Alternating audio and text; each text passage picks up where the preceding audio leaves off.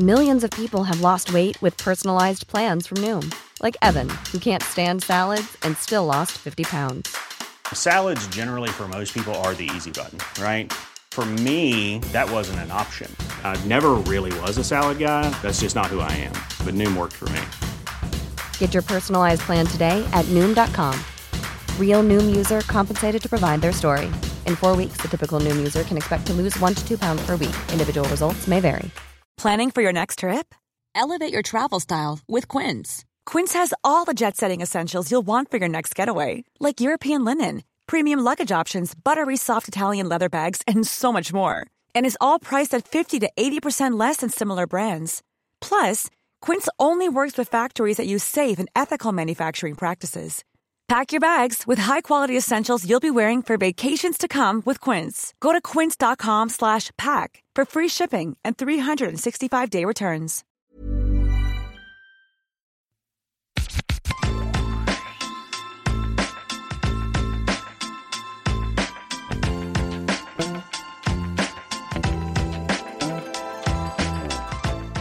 Hello and welcome to this episode of 20 Minute Tims. This is another feature podcast in our Project Rebuild series, and on this episode I am joined by Dan Parnell. He is a senior lecturer in sport and business. He is the CEO of the Association of Sporting Directors. He's also the head of football research at Dundee United. Dan is one of the foremost authorities on sporting directorship within the UK. And there's absolutely nobody better placed to join us in this podcast to talk us about the sporting director role, the challenges of the role, what Celtic need to do to get a sporting director in place and make that role work out for them, the order of placements, whether a sporting director can in fact join the club after a head coach or manager. We cover lots, and this is this is one of the best podcasts I think we've done for the Project Rebuild so far. Really enjoyable, and it's so good to get someone on with real expertise to answer a lot of questions for us. We hope this gives you a really good insight into the sporting director, the challenges that Celtic face and the challenges that whoever we appoint will face when we get into that role. This was a really good chat, a really wide-ranging chat with Dan, and I hope you enjoy it. Before we begin though, just talking off mic, or off air rather, with Dan, whilst we were recording though, he was talking about the things he loved and so much he loved about Scottish football, and I decided to keep that in. So what you're going to hear is Dan just talking off the cuff about what he really enjoys about working with Dundee United and how he enjoys Scottish football, and then we'll have a short introduction and we'll get into the actual podcast. But I thought that was just so good that we had to keep it in, and Dan agreed, so here we are. Scottish football needs a rebrand in a big way, but it doesn't necessarily need to change a lot of things that it does, because it does a lot of amazing work. And when you see some of the boys play at some of these smaller clubs and they're not on high wages, they're grafting, they're fighting for their opportunity. It's actually a lot of things that some of the English clubs would only dream of being able to replicate. You know, having genuinely hungry, resilient, quality football players coming through. And all we need to do is open up pathways and opportunity would totally revolutionise and totally bring back actually the migration patterns. I don't actually necessarily want that, but I think it could be good for Scottish football to have those migration patterns of not only Scottish players coming through and getting opportunities and playing and moving on to different leagues to bring finances in to support Scottish football, but also players coming to Scotland from all around the world and using that as an opportunity to play at a quality standard and build a career and enhance what we're doing and what we're offering up here. So at the minute, it's not trendy. Not many people are seeing it as a trendy thing to do to come to Scottish football, but I think those that are working diligently in the game and are looking for talent, there's a lot more people coming up north and a lot more people up north who are reaching out, building networks and relationships with people to showcase the quality and the talent that we have coming through. So I think it's quite an exciting time, and I absolutely love being part of it, because I think there's, you can have a real influence and there's real opportunities there to grow what we've got. And much better than me, but I've sat in at Anfield when it's been packed out for a derby, and people don't want to admit this, but it's dead in Anfield. And I'm an Everton fan. It's dead in Anfield after they've sung "You'll Never Walk Alone." After that, it's dead. But if you go to Tannadice for the derby and there's 11,000 people in, everyone is alive and it's wild. It's absolutely wild for the 90 plus minutes. Experiences that, I bring my little boy up to see, because you only necessarily get them when you're on an away day. Yeah. Well, actually, in Scotland, you can have some incredible, passionate supporters that make a huge difference to the atmosphere, culture, environment, playing experience of players. And I think about when I've tried to describe it for to agents and players coming up here, and also to friends and fans, and to the lads that are coach and the young players down here I work with. Just incredible. It's incredible. I want them to see it and experience it. So long, can't wait for the return of fans and to see and to feel that vibe and buzz again, and the raw emotion of Scottish football that we don't have down here. Don't have it in the Premier League. You just don't have it. And the fact there's no VARs and you can tackle someone properly is a massive bonus. I love that. It sounds crazy. I don't know how much you watch down here, Jay, and compare it, but you can't really tackle down south like you can tackle up north. It's just those little things for someone who likes football in a rawer form. I miss it, and I get a lot from watching Dundee United and watching Scottish football. I'm joined in this episode by Dan Parnell. How are you getting on, Dan? I'm good, Jay. Thanks for having me. No, you're welcome. You're welcome. So I suppose introductions first. Why don't you tell listeners a bit about yourself, your role, and who you are? Okay. Cheers, Jay. I work at the University of Liverpool in the management school. I'm a senior lecturer in sport business. Before that, I did a PhD in sport and exercise science. Didn't really know what it all meant, but on the way into the interview, one of my friends said, "Don't worry, Dan, they'll call you a doctor when you get back on the estate," which was a bonus. So I did the PhD. It took me a while. That involved working at Everton Football Club, then just worked in academia and different football roles. And I guess relevant to this, I was invited to join Manchester Met University and teach on a Master's in Sports Directorship. And I've always had this approach with my students, but these students were slightly different because they were in the elite aspects of sport and football. And I had this renewed focus on getting to know and support my students. So I went and spent time with them in their roles. And when I met the people they trust and built a really, really positive network, met some incredible people, very fortunate to have done that. And then I moved to Liverpool. So I teach on an MSc Sport Business, teach on the League Managers Association diploma, and our football industry's MBA, which is world renowned for like bringing people into the game, but also supporting people in the game. Outside of that, and linked to today, I've been involved in, I'm lucky to be involved in lots of exciting work, from manager recruitment, head coach recruitment, sport and director recruitment in England and Scotland. I've got a role as head of football research at Dundee United FC, and I'm chief exec of the Association of Sport and Directors. So I've got quite a mixed digest of things that I do and things I'm involved with, but ultimately I teach, I work with students, and at the same time I make sure that I'm not teaching or talking about other people's research all the time. I make sure that I keep my hand in, I do good research, and make sure that I know what's going on in the industry. So when I speak to my students, they're fully equipped to make sure that they're prepared for the industry and what's ahead of them. I suppose, is this a new thing, the sort of mix of academia and sport? Because I went to university maybe 8 years ago now, and it seems like, from my perception of football, someone that's not involved in the game at all, people sort of found themselves in roles in football coming through business or adjacent to football, but no one I know has ever, or I wasn't aware until very recently of the courses that you taught at university. When did that sort of come to fruition? How did it come to fruition, the sort of sporting director in academia and universities? How did that come about? Okay, great question.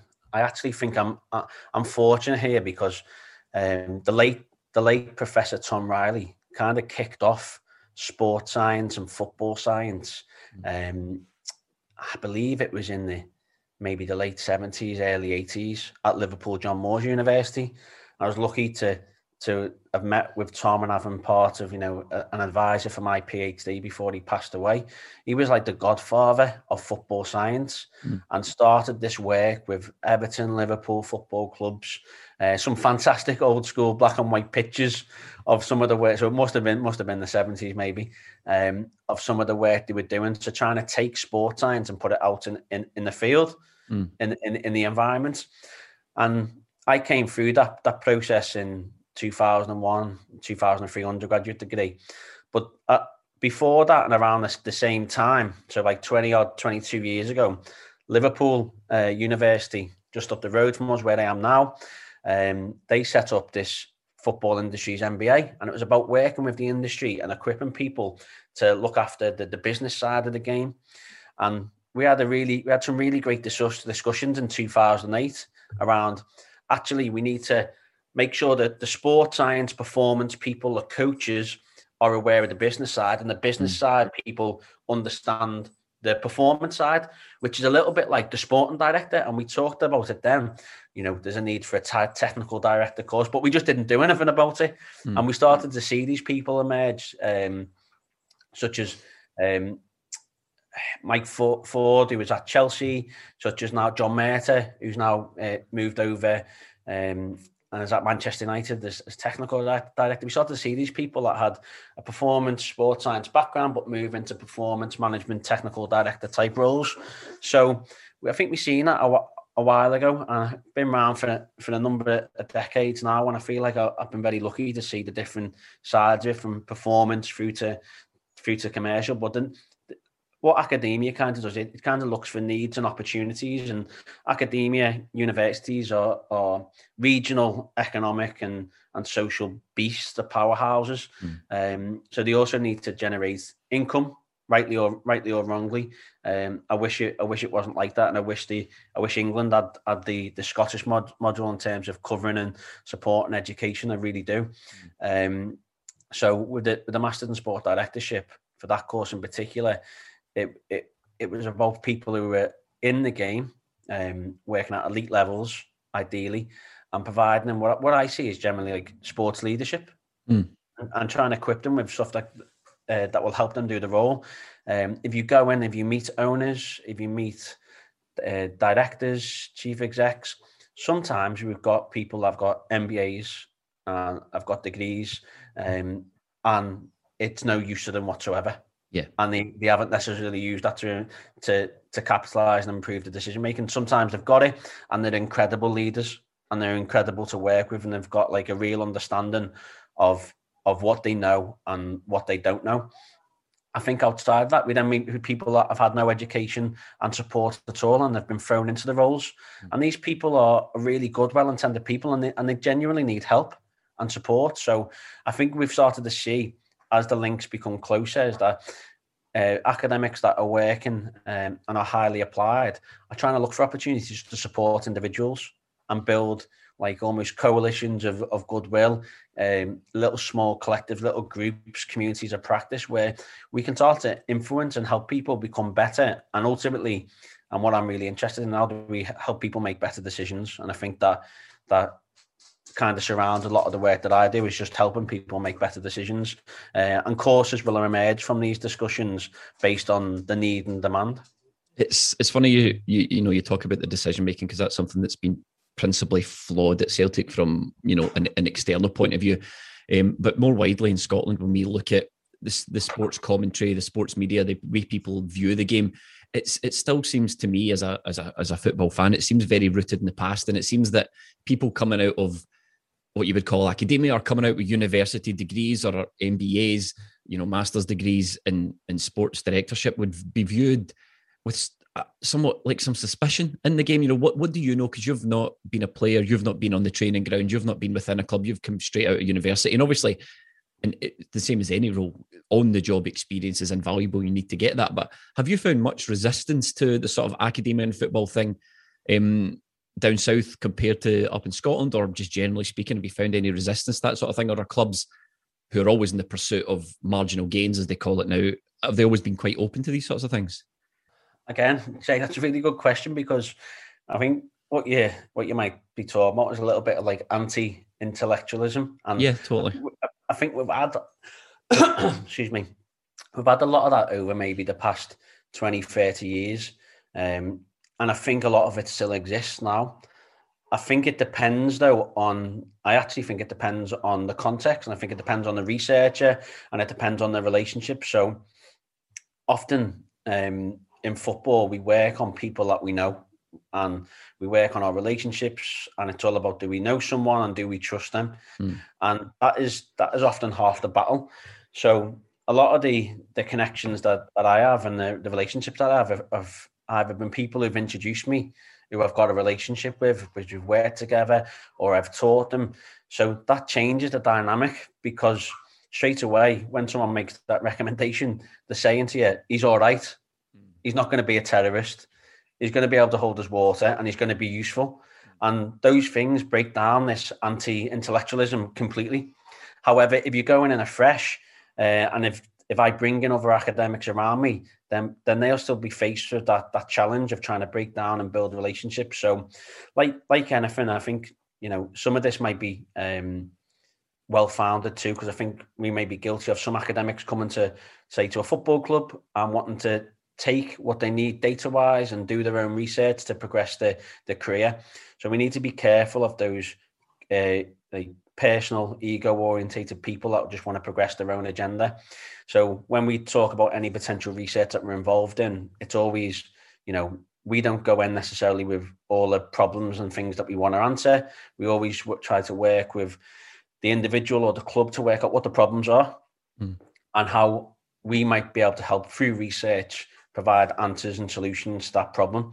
And that type of approach, and it's kind of what I came through my PhD on. It's like an action research approach. So you focus on workplace problems, and that's really the best way, Jamie. If you go in there, I've got loads of ideas that I'd love to research, but if I go into a club and say I want to do X, Y, and Z, one, they might just let me do it, but two, you're not leaving any legacy or influence or impact on the club, when really you want to work with people that want to make things better and improve the clubs, improve themselves, improve the work and practice. So I'm an advocate of, if you find good people that you trust, that you can build a relationship with, that want to help you and be part of your journey. And I'm talking this if you're on the club side and you're looking for academics, they're not all academics are not the same. You've got to look out for the ones that you think you can build a rapport with and can genuinely help you. And again, some of the questions people need to ask is the track record, how thorough the proposals are and all this kind of stuff. So I think some of it is warranted, but I actually think, I don't think I face much of it at the minute. I think I'd be seen as someone who is an academic and a scholar, but at the same time has got a foot in the industry, that is someone who's trustworthy and can be useful to help solve problems and help, provide solutions.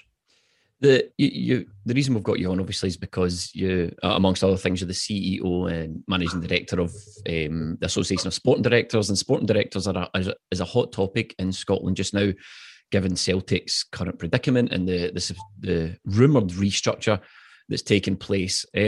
Usually, as a Celtic fan, the way things have really worked at the club, from our perception, is we've got Peter Lawwell, who's the chief executive of the club. We had Neil Lennon, who was the manager, and we had Nicky Hammond in, who was head of football operations or technical director, one of those two roles. But really, the way it seemed to work was Neil Lennon went and said, I need a left back. The scouting team would find him a left back, and the chief executive would go off and handle the negotiations and sign the checks and get Neil Lennon as new left back, for example. So what is a sporting director, as people might need to understand it, and what do they do in a football club? Where in that scenario, in that structure, would the sporting director fit in? I mean, you've kicked it off, Jamie, in a really interesting way, and I think what I may just link to as we start this discussion is that when we've got any new innovation and any radical change, which the introduction of a sporting director is, because when you bring a sporting director in, you're talking about changing people, changing how resources are divided, changing decision-making processes, changing power hierarchies. Whenever you have innovation, there's going to be some form of experimentation, okay? And in this experimentation phase, there's trial and error. People get things wrong, and it also requires some kind of structural change, architectural change to make it happen. So I think this challenge that we've got at the minute, and things that you've talked about, it raises lots of issues, because every club is pretty unique in the way they operate things. If we look if we look broadly at a sporting director, you know, the things I talk about is them being the custodian of club sport and performance. Okay. So it's a person employed by the owner or board to guardian the club's future, protect their investment, bring on the field success. They've got to be an effective leader and make good decisions for the short, medium, long term. However, as you've even said with Celtic there, it's not necessarily a case of just saying, okay, well, here's the sporting director model. Let's just bring it in and exactly as it should be, or how someone said it should be, and position it in. There's questions I've got to ask, and there's context we need to understand. And those contexts might be ownership, governance, people and their skill sets, and all those things that you'd have to consider to look for. You know, what we're getting at is, what does a club actually need? Do they need a sporting director? Do they need a technical director? Do they need something different? And what is the gaps? What do they need to improve what they do? So I always think each club is unique. The roles will be context specific, and the fact for many in the industry that the title isn't really important, but it's the roles and responsibilities that are. So if we look at that, then that's really important. When I look for people who I'd say is like people who are leading and doing great things, I would look to Dan Ashworth at Brighton. I would look to Victor Orta, Stuart Webber, and Michael Edwards, obviously at Liverpool. So there are a number of leaders in the game that I think are doing incredibly well. If you look away from the media, some of the roles that you'd associate with the sporting director, the first one will be support the first team manager and head coach. Now, why is that? Because traditionally there's been a level of mistrust between the head coach and the football people, the managers and the football people, and the people on the board who are typically seen as suits and not having that football nous, having not been in that first team playing environment. So the second one would be maintain a positive working relationship with the owner and the manager. So bringing someone in is trying to tackle that issue of high manager turnover and have a bit of sustainability and a little bit of consistency for everyone involved in the club. They've got to buy the best people to look after individual departments. They will sometimes look at a playing philosophy that might stretch between the first team through to the academy. They'll look after a scouting network. They'll bring players in and, importantly, bring players out. So we often talk about recruitment as if that's just one way, but actually one of the sporting director's biggest strengths to any owner, chairman, board is also trying to get players out and move them on, and either do that managing the risk and hopefully trying to make financial gains during that period. They will oversee the academy and development teams, sometimes linked with the community foundations for talent ID, look after the performance departments, and then look after the general environment. But like I said, Jamie, you know, each club is very unique. Sometimes you'll have an owner that wants to be involved in decision making, and we could argue, say, well, he shouldn't be doing that. We should leave it to the sporting director. But there's someone that owns a club, and ultimately they can make the final decisions. It will come down to who owns it and how it's governed. Some will want a sporting director that acts in isolation and helps make those decisions, and sometimes they'll bounce ideas and decisions off the owner, sometimes they'll bounce them off the first team manager, and sometimes a sporting director might be used to find solutions and answers that the manager and chairman ask them of, and then they'll provide potential opportunity to them. A manager and chairman just might say, right, we've got X amount and we want to find this player, and a sporting director will work with their team to find a number of possible opportunities and present them to them. I think often, though, we'll talk about some of the big high profile stuff that needs to be done right, which is recruitment of the manager and recruitment of players. I mean, you can't get that wrong, or you won't be enrolled to do anything else.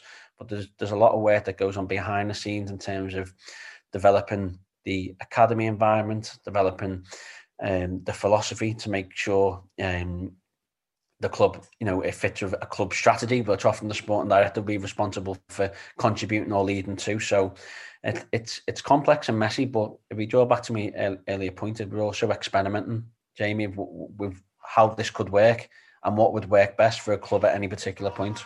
One of the things you've said there, you know, the sporting director role obviously comes with a lot of responsibility, and they need to be in a position to affect change and affect power. And that's another thing that's sort of been the issue as people have perceived it at Celtic. Obviously, I don't know how the internals of Celtic are run. Celtic play their cards very close to their chest, but the way we've sort of fans perceived it as that we have the chief executive, Peter Lawwell, and he's pretty much oversees everything that goes on at Celtic. Celtic Football Club is his fiefdom.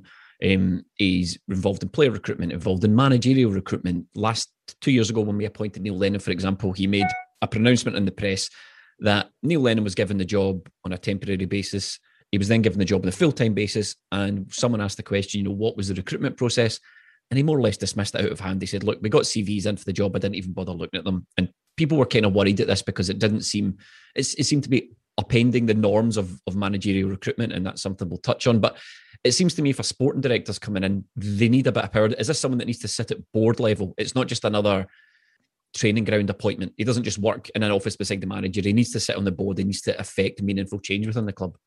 Yeah, so, I mean, you make some really interesting points there, Jamie. I think, my observations of Peter and Celtic is that the club has been incredibly successful. Yeah. And they've had an unprecedented period of success that he has overseen. And every club is unique. And I think one thing we've got to acknowledge is, and maybe we link to a little bit of theory here, is Goffman when he talks about, people have front stage and backstage personalities. So you may say something to the media that is your front stage, but really backstage, something completely different is going on. So when certain messages are released from the club, we might not be getting the full picture at all about what's going on. And maybe when you put comments like that, where he said about, dismissing the CVs, maybe that was just making sure that the fans and the manager knew that he had his 100% undivided support. Yeah. And of course, we can always be critical of every decision that everyone makes. But I feel like Celtic have had some unprecedented success. It's been incredible. For me, like you're drawing on one of the big challenges in the role is where about someone should sit. Okay, where the sport director should position themselves. And I've wrote recently about this idea of architectural innovation and the fact that we're after radical change. And if we put a sporting director within the organisation below the board, they've still got lots of battles to face, because when you're on the board, you have a seat at the table, you're a part, you're a part of decision making, you're part of resource allocation, and you can influence decisions.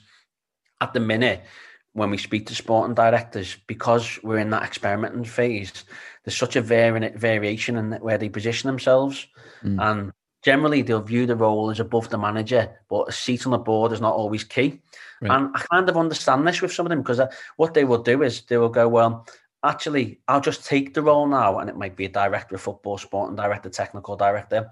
And even though it's not on the board, what they'll do is they'll say, well, I'll get in, I'll build my relationships up, craft my role, and over time I'll be positioned on the board because I will show that I'm good at what I do and I'll develop myself. So I totally understand where people might take something less than what they would hope for just to get in and then develop themselves. And I can also see why boards might recruit with someone below the board just to test and make sure they're the right person over time. One of the quotes one of the leading sporting directors give to me is that in a football club, key decisions related to strategy are decided in the boardroom. If you don't sit at the table with the CEO and director for finance, how can you possibly ensure your strategy is presented correctly to influence decisions and ensure you get the support you need? Ultimately, you can't really lead properly as a sporting director without being on the board. Now, for me, whilst each club is unique to the owner organisational structure for any specific period of time, whilst very few sporting directors don't hold board positions, they're almost classed as middle management. So while this can still help with that communication between the first team manager, head coach and the board to protect them and support the manager, it doesn't mean that they're able to make the strategic decisions to keep them in place. So for me, one of our biggest challenges is asking where the sporting director should sit. And for me, they've got to sit on the board. And if you're unsure about the recruitment that you're making, whether they should be on the board as a sporting director, then you probably haven't done the right due diligence, and they're probably not the right person to recruit. And you should take more time in recruitment to find the right person to put them straight in on your board and make a real impact and do the job genuinely.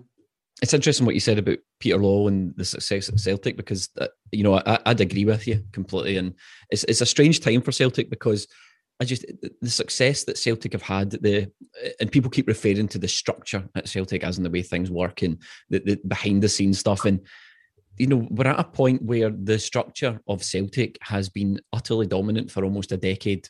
It fails or it falters.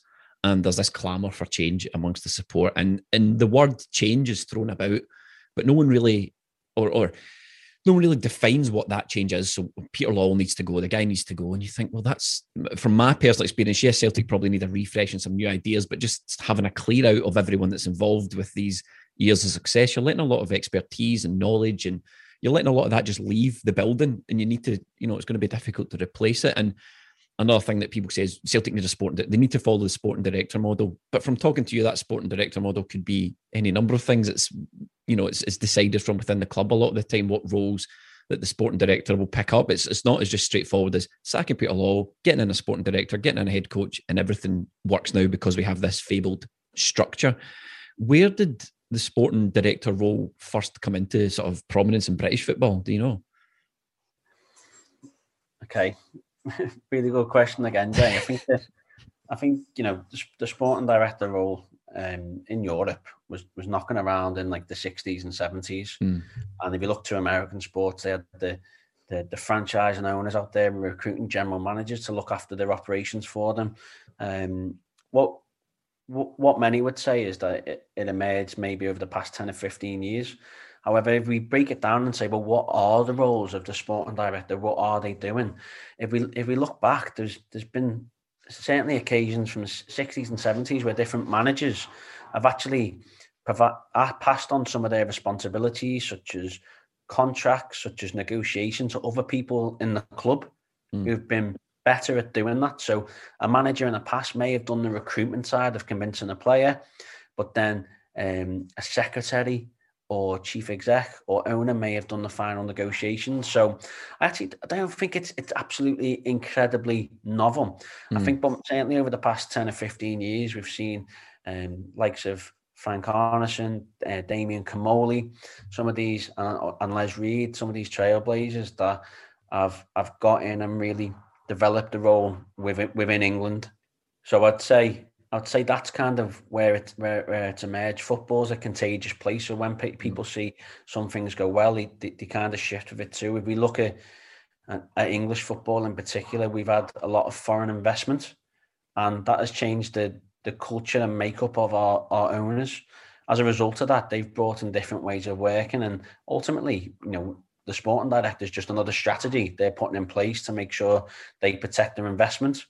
And because these guys are networked and connected to different businesses, different sports, all around Europe, all around the world, they when they like things and they see things that are successful, they want to introduce them and bring them over. Like anything though, just bringing in a sporting director or even putting someone in place, it's fraught with difficulty because you've got to ask your questions. Well, who are the best sporting directors? Where should we find them? What types of capability should they have? What should they do?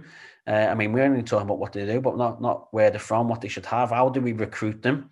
And what will the media, what will the fans think of this recruitment? Yeah. And how will that influence our decision? All in the more subtle things that goes into that recruitment process. So I think, we've got some niche clubs that have had success. And I think we've got a lot of clubs that have got the role that the jury's still out. One thing I worry about is that we sometimes may have poor recruitment practices for sporting directors. And as a result of that, we might be recruiting the wrong people into the wrong roles. And as an outsider, as a fan, we will never know what necessarily is really going on.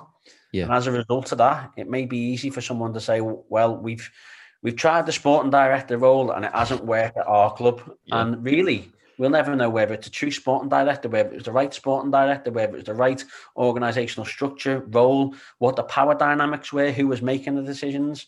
And a club might ditch it. And it might be an owner's strategy for surviving another 3 or 4 years without lots of flack by using the sporting director model and role as someone to protect them. At the same extent, I've seen a couple of roles, maybe over the past 12 months, where I think people have recruited a sporting director to make themselves look more favourable to a potential investor. So they're almost doing and saying the right things without necessarily having the substance to see through on the full project and idea, to make themselves look more favourable for investment. And obviously, with any industry, there's going to be challenges. Football is unique because it's our passion, our history, our culture, place, geography, all the rest of it. It's massive to our families and communities. So we've got that extra scrutiny on some of the decisions that take place. But yeah, I think that's where we are. I think that might be a fair reflection. Don't know what that makes you feel there, Jamie. No, it does. I mean, it's interesting that you touched on a couple of things that I wanted to bring up anyway. You talked about, it's funny that when asked, the emergence of sporting director and the importance of it, we had Celtic way back in 1997 had a general manager. That was the guy's role. His name was Jock Brown. He was a qualified lawyer turned football pundit and commentator and columnist. And he was brought in by Celtic's then owner, Fergus McCann, to be a sort of, to sit in the middle of the board and the manager. And he was the general manager. So Tommy Burns, the manager at the time, would, for example, identify positions, and then Jock Brown would work with the scouts and do a bit of negotiating. And he was plonked in the middle of this situation called the general manager. And that was back in 1997. And I'm not sure, I might be telling you something you already know, but at the time he copped a lot of flack and he was seen as a sort of bad guy. In fact, he only lasted a year in the role because the team failed, and everyone sort of looked at it and went, okay, whatever this newfangled general manager role is, it just doesn't work. We need to get rid of it. So that sort of coloured a lot of people's perceptions in the game of what putting someone in between the manager and the board, especially in Scotland. It's caused a lot of scepticism, I feel. Secondly, when you mentioned that football's contagious, I mean, we just have to look across the city at Rangers. A lot of Celtic fans who, it's almost unthinkable that when you look at it this way, but Celtic have had the successful structure, the successful model for nearly a decade. Rangers win the league once in 10 years. We are now immediately looking at Rangers and going, oh God, they've got Ross Wilson. And Ross Wilson came for Southampton and he's been in the game since he was 21 or 18 or something. He's a really top level operator. We need a sporting director because Rangers have got a sporting director. And that's the way sort of a lot of Celtic fans have been looking at it recently.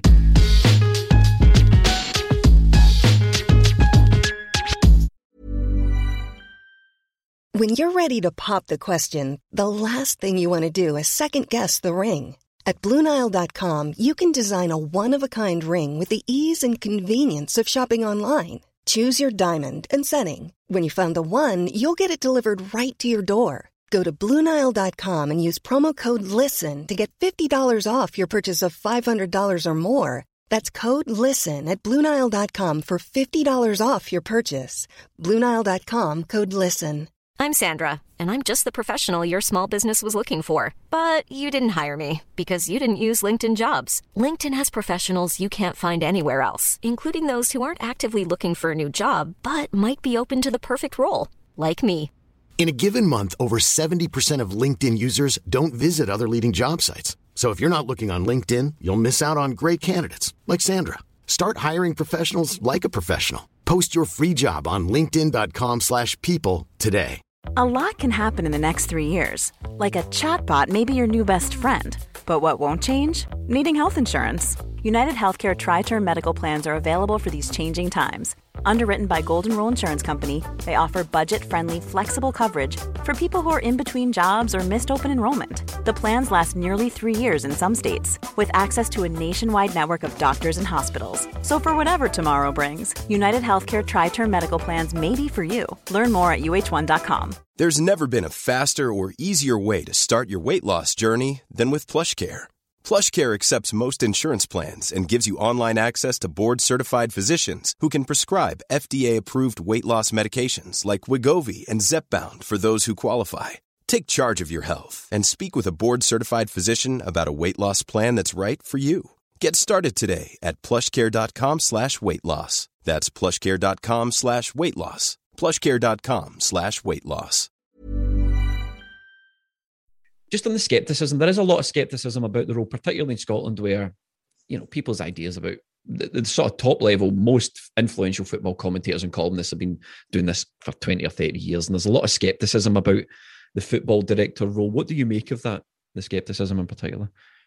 Yeah, I think the three things you talk about there, Jamie, I think your example is brilliant and a perfect example of Celtic trying something and someone taking a flak for it. That's why some sporting directors they probably either, one, go fully transparent and have a strong communication with the media and make sure it's quite clear on the role, and while others are happy just to stay behind the scenes and not talk too much around what's going on, because it's a real gamble and it depends on their character and personality, on their approach.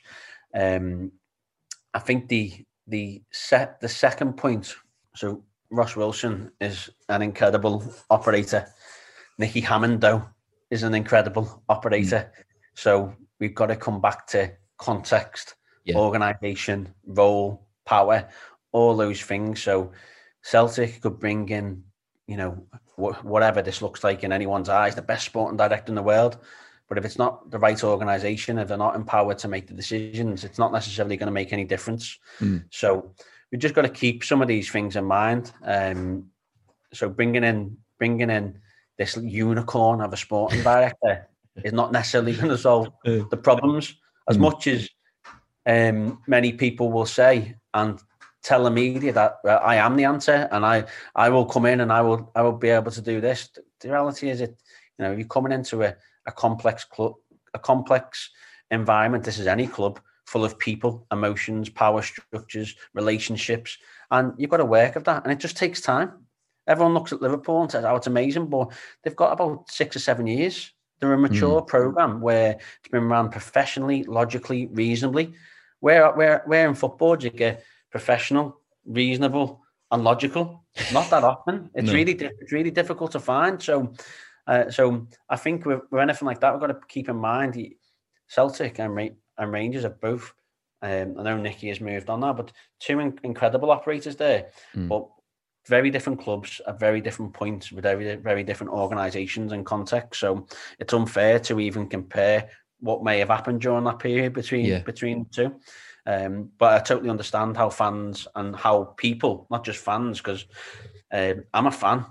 Peter will be a fan. You're a fan, but we all have our own experience and expertise. So I would class that, all directors are probably fans too. And all fans have probably got different experiences they could bring to football clubs. I think the other point you made about scepticism and how that exists in football punditry, and also, in terms of its scepticism towards a role, it's fascinating because I think scepticism, something that I'm involved in teaching in football, but also in academia. And it's a really important thing. It's something we're lacking in society. And I mean, you can use a quote from Carl Sagan, who was an American astronomer and science communicator.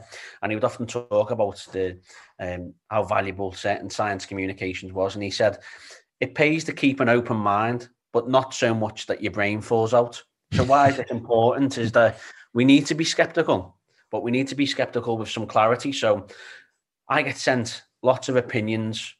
Oh, so-and-so, this journalist has said this, or this sporting director said that, this owner manager said so. And I always try and put some of these questions to it. And we should put these questions to anyone who has a belief. So what is the evidence associated with that belief? So where is that evidence? What have they got? Then the second question is, how credible is that evidence they're basing their decision on? Third question is, have all the points of view been considered before they've made a judgment? And then the final one I would ask them is, try not to become too attached to one idea. So just because you've believed it in the past, just because you've said it or even said it for a long time, try not to be too attached to it, because you can change your mind.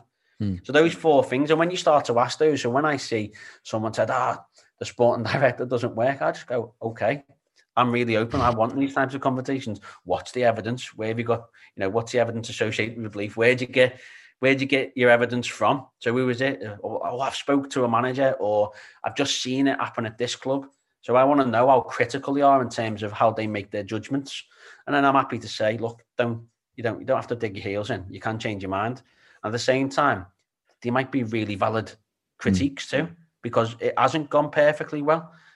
because we're experimenting, we're trial and error, we're trying to get it right. So with skepticism, there's like two ends of the spectrum. You either accept everything and reject nothing, so you're not skeptical, or you reject everything and accept nothing, and you're not very skeptical. So it's probably not good to be either end of these. So the comments, anecdotes are fine, provided they've got evidence for them. And is there problems with the sporting director role? Yeah, of course there is. Is there problems in football? Yes, of course there is. But that's why we talk about the sporting director being a new innovation. With new innovations, we don't always get them right because they're new. It takes time. It takes trial and error. CEOs, owners, managers, sporting directors, journalists, fans, we're all going to make mistakes, okay? And we've got to expect this.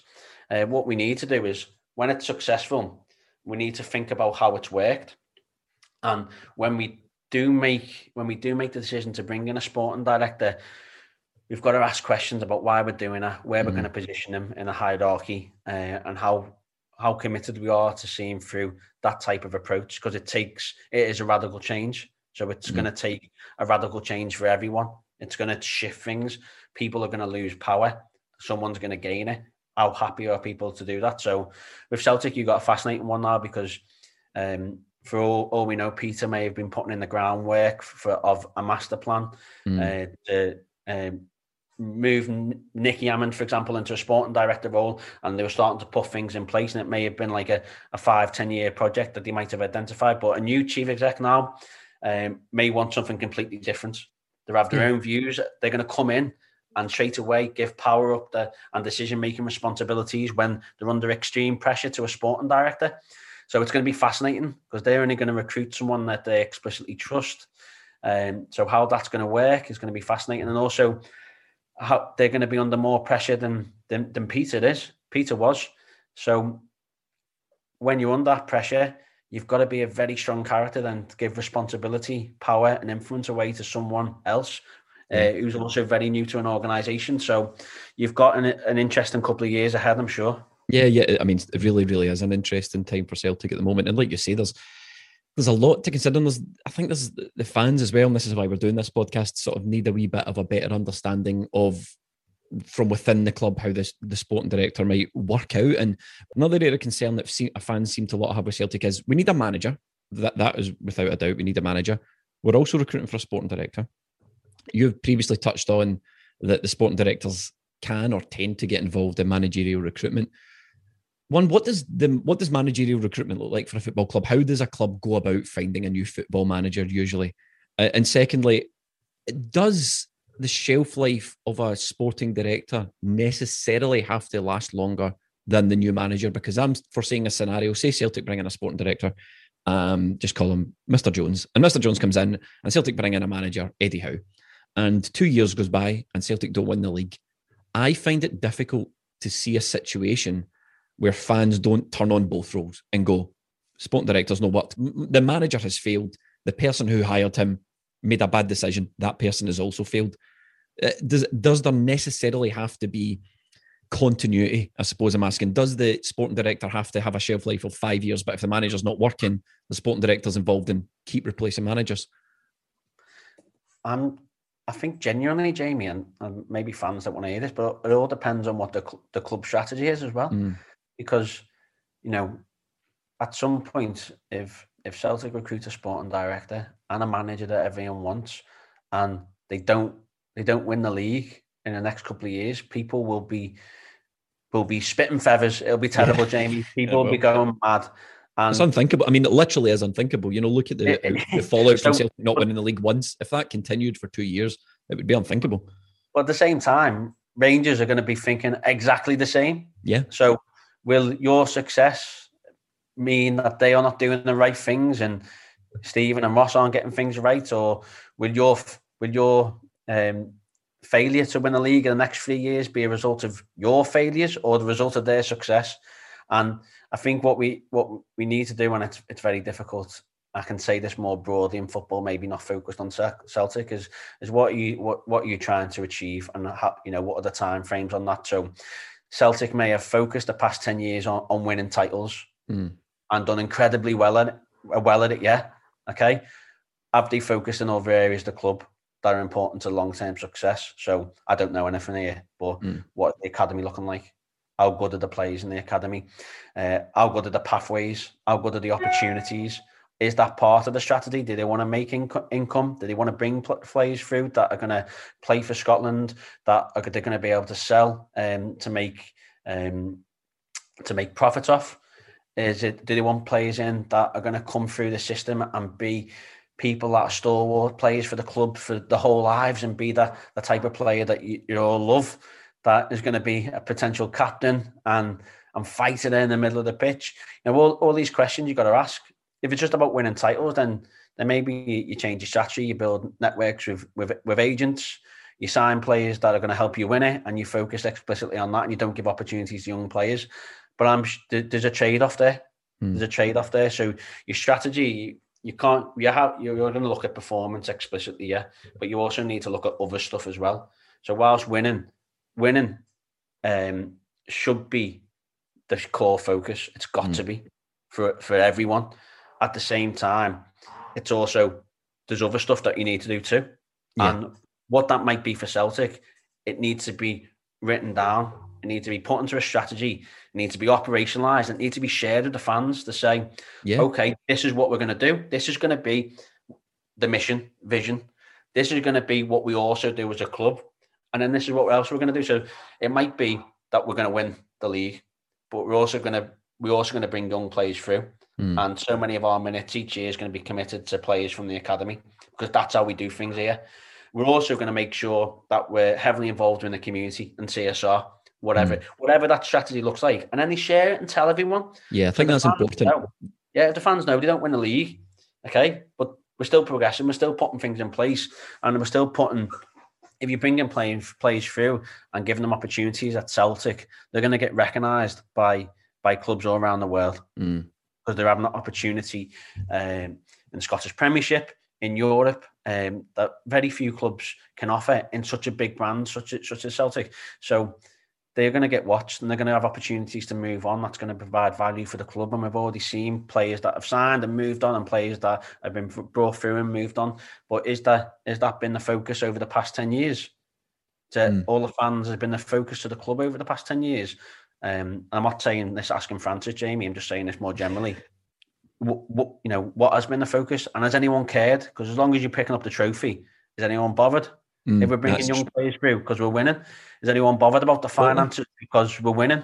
So all these things now, if we're going to ask questions, we're going to be challenging, be skeptical. I'm sure a lot of fans are. Let's do it properly, and let's demand something more, a more substantial strategy for the club. If it's just that we want to win and that's all or nothing, then there's going to be years where people are very disappointed. Yeah, that's life. At the same time, there'll be plenty of other disappointment from other clubs and other fans, and there's probably financial means to try and position yourselves, really well to win stuff. And I would say, Rangers and Celtic in the league are really well positioned financially to have a massive competitive advantage over everyone else. So I think there's, it's a time to take stock, to reflect on past celebrations, past success, and where, I always say, this is not for Celtic, Jay, at all. I always say when something goes wrong, don't start asking questions, pointing fingers. Start with okay, where you may have dropped the ball first. So if I've made a mistake, or if I've got a problem, I've started to think back, right, where have I dropped the ball first and foremost, before I even pick up the phone to anyone else, before I try to solve it or speak to them, where have I dropped the ball? And then what could I have done better? So when I speak to people in the game and they've got an issue, things aren't going well, okay, where did that start? Where did the problem, where did you drop the ball? And pick it up from there. So I was just going to say, I think you're absolutely spot on. I think just now, or the past couple of months, really needs to be a time of reflection for Celtic, and they need to, from within the club, they need to decide on a model. And the fans, again, I think it's just so important what you're saying. It needs to be communicated to the fans. I think the problem the board have is winning the league. The majority of the time, I know winning the league every year is not a goal you can set, because it's almost an impossible goal, but it's almost something that only the fans will accept, winning the league every year. So that's like a constant that Celtic have to deal with, and then it's everything else, and they need to juggle or spin many plates at one time. Just a quick question. This is another thing that a lot of fans have been wondering. Do you need to appoint a sporting director before you appoint the manager? Or could Celtic appoint a manager just now and then in a couple of months or a couple of weeks or whenever after the appointment of the manager, bring in a sporting director? Or would that be unusual and possibly counterproductive?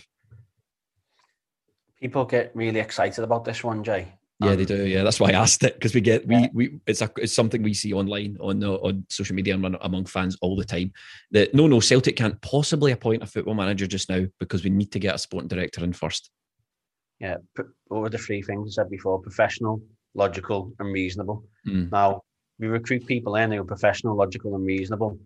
You can have a head coach, and you can tell the head coach that you've got in place that we're also going to be looking for your replacements in the future, because if you do well, someone's going to come and take you onto another club.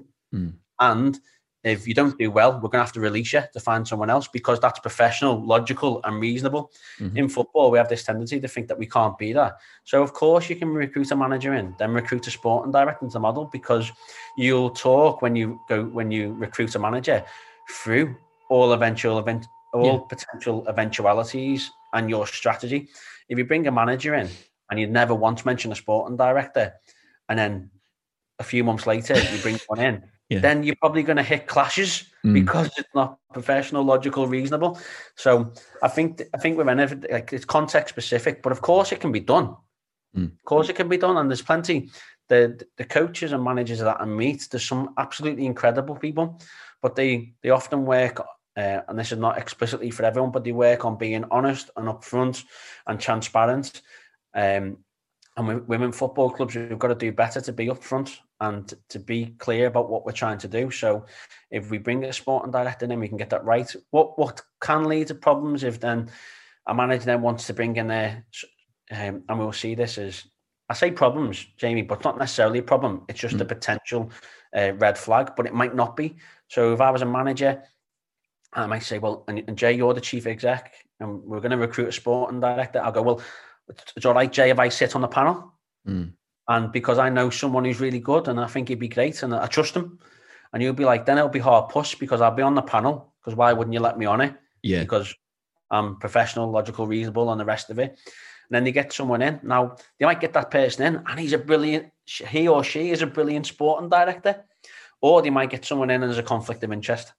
But either way, you have your eyes wide open. So I think when we're in those positions, it's very unique. It's very context specific, but it most certainly can be done. And I think you asked about manager recruitment. Managers, there's that many managers and head coaches about at the minute. A lot of people that are not in work, that they're constantly anticipating when opportunities might come up. So they're following form. They're looking at communication from managers, owners, and directors to see whether it's likely they're going to sack a manager, and they're building they're constantly reaching out and to make sure that they are in the media or in the minds, or the CVs are on the table for directors that may or may not make a decision in the near future. I think when you look at recruitment of a manager, there's so many different strategies for undertaking it, and practice is so varied across the game. I think the work that I've been involved in is that we're using a combination of, and it's a bit cliche to say we're using data. Where data is available, we'll use data to inform part of the discussion, but we'll also reach out across our networks as broadly as possible to make sure we know who is the new young up and coming talent. That means being aware of who's going through the qualifications with the different FAs. Speaking to the coach educators to make sure we know who the young talent is, and not just know them, the names, but also speak to them, work out what their philosophies are, what their experience, what their ambitions are. So all the stuff that takes time, and likes of Southampton have been recognised for the work that they've done in terms of compiling reports on potential head coach recruitment. So I'm fascinated by that. Now, I work a little bit with data, but I collaborate with people who work with data because they're the experts in it. The stuff that I'm fascinated by is the people. So I think fundamentals is around people, philosophy, values, and we've kind of got what is a set of 20 questions that probably breaks down into another 5 or 6 questions that we need to answer at some point before an interview.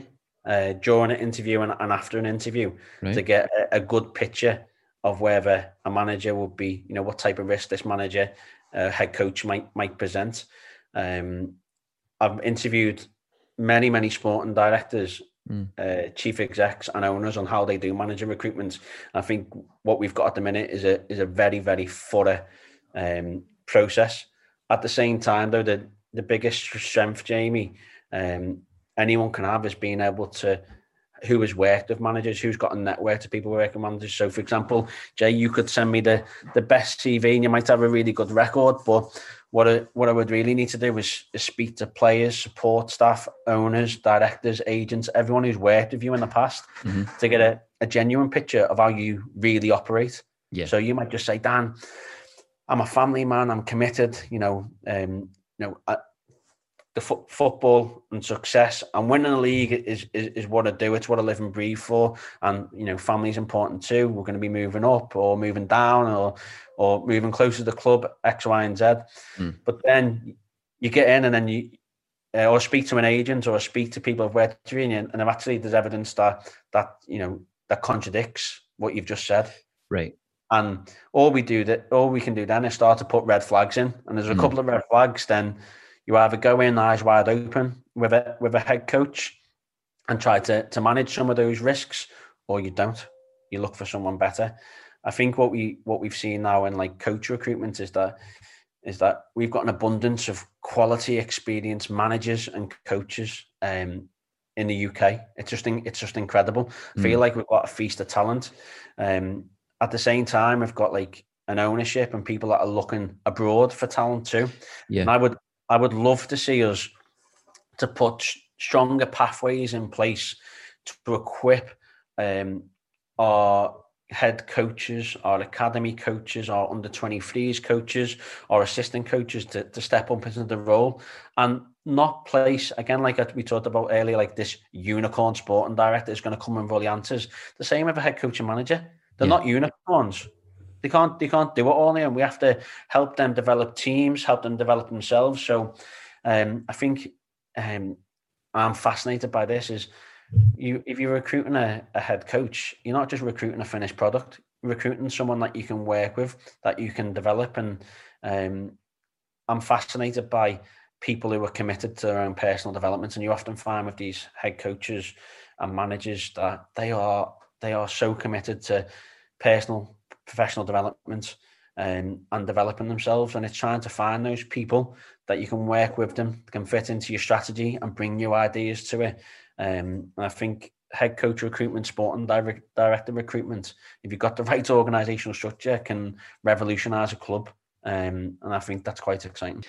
Yeah, and I think that's a great place to wrap up. And just sort of thinking about one thing you said earlier on about the front-facing persona and the back-facing persona, I think that kind of typifies Celtic at the moment. There's a lot of talk of change.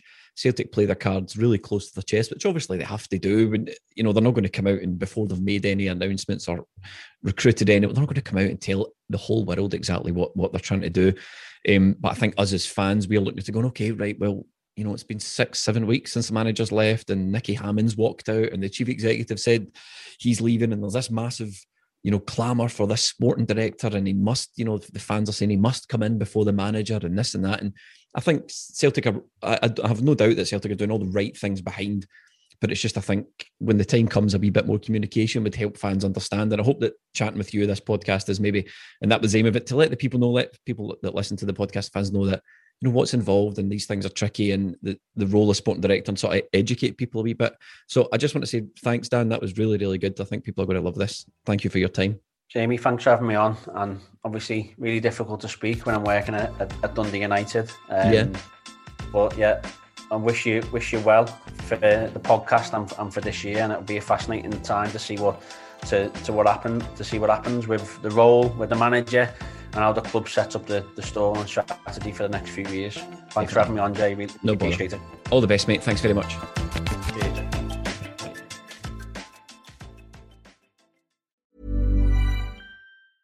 A lot can happen in 3 years, like a chatbot may be your new best friend. But what won't change? Needing health insurance. United Healthcare Tri-Term Medical Plans, underwritten by Golden Rule Insurance Company, offer flexible, budget-friendly coverage that lasts nearly 3 years in some states. Learn more at uh1.com. Hey, it's Danny Pellegrino from Everything Iconic. Ready to upgrade your style game without blowing your budget? Check out Quince. They've got all the good stuff, shirts and polos, activewear, and fine leather goods, all at 50 to 80% less than other high-end brands. And the best part? They're all about safe, ethical, and responsible manufacturing. Get that luxury vibe without the luxury price tag. Hit up quince.com/upgrade for free shipping and 365-day returns on your next order. That's quince.com/upgrade. Normally, being a little extra might be a bit much, but not when it comes to healthcare. That's why United Healthcare's Health Protector Guard fixed indemnity insurance plans, underwritten by Golden Rule Insurance Company, supplement your primary plan so you manage out-of-pocket costs. Learn more at UH1.com.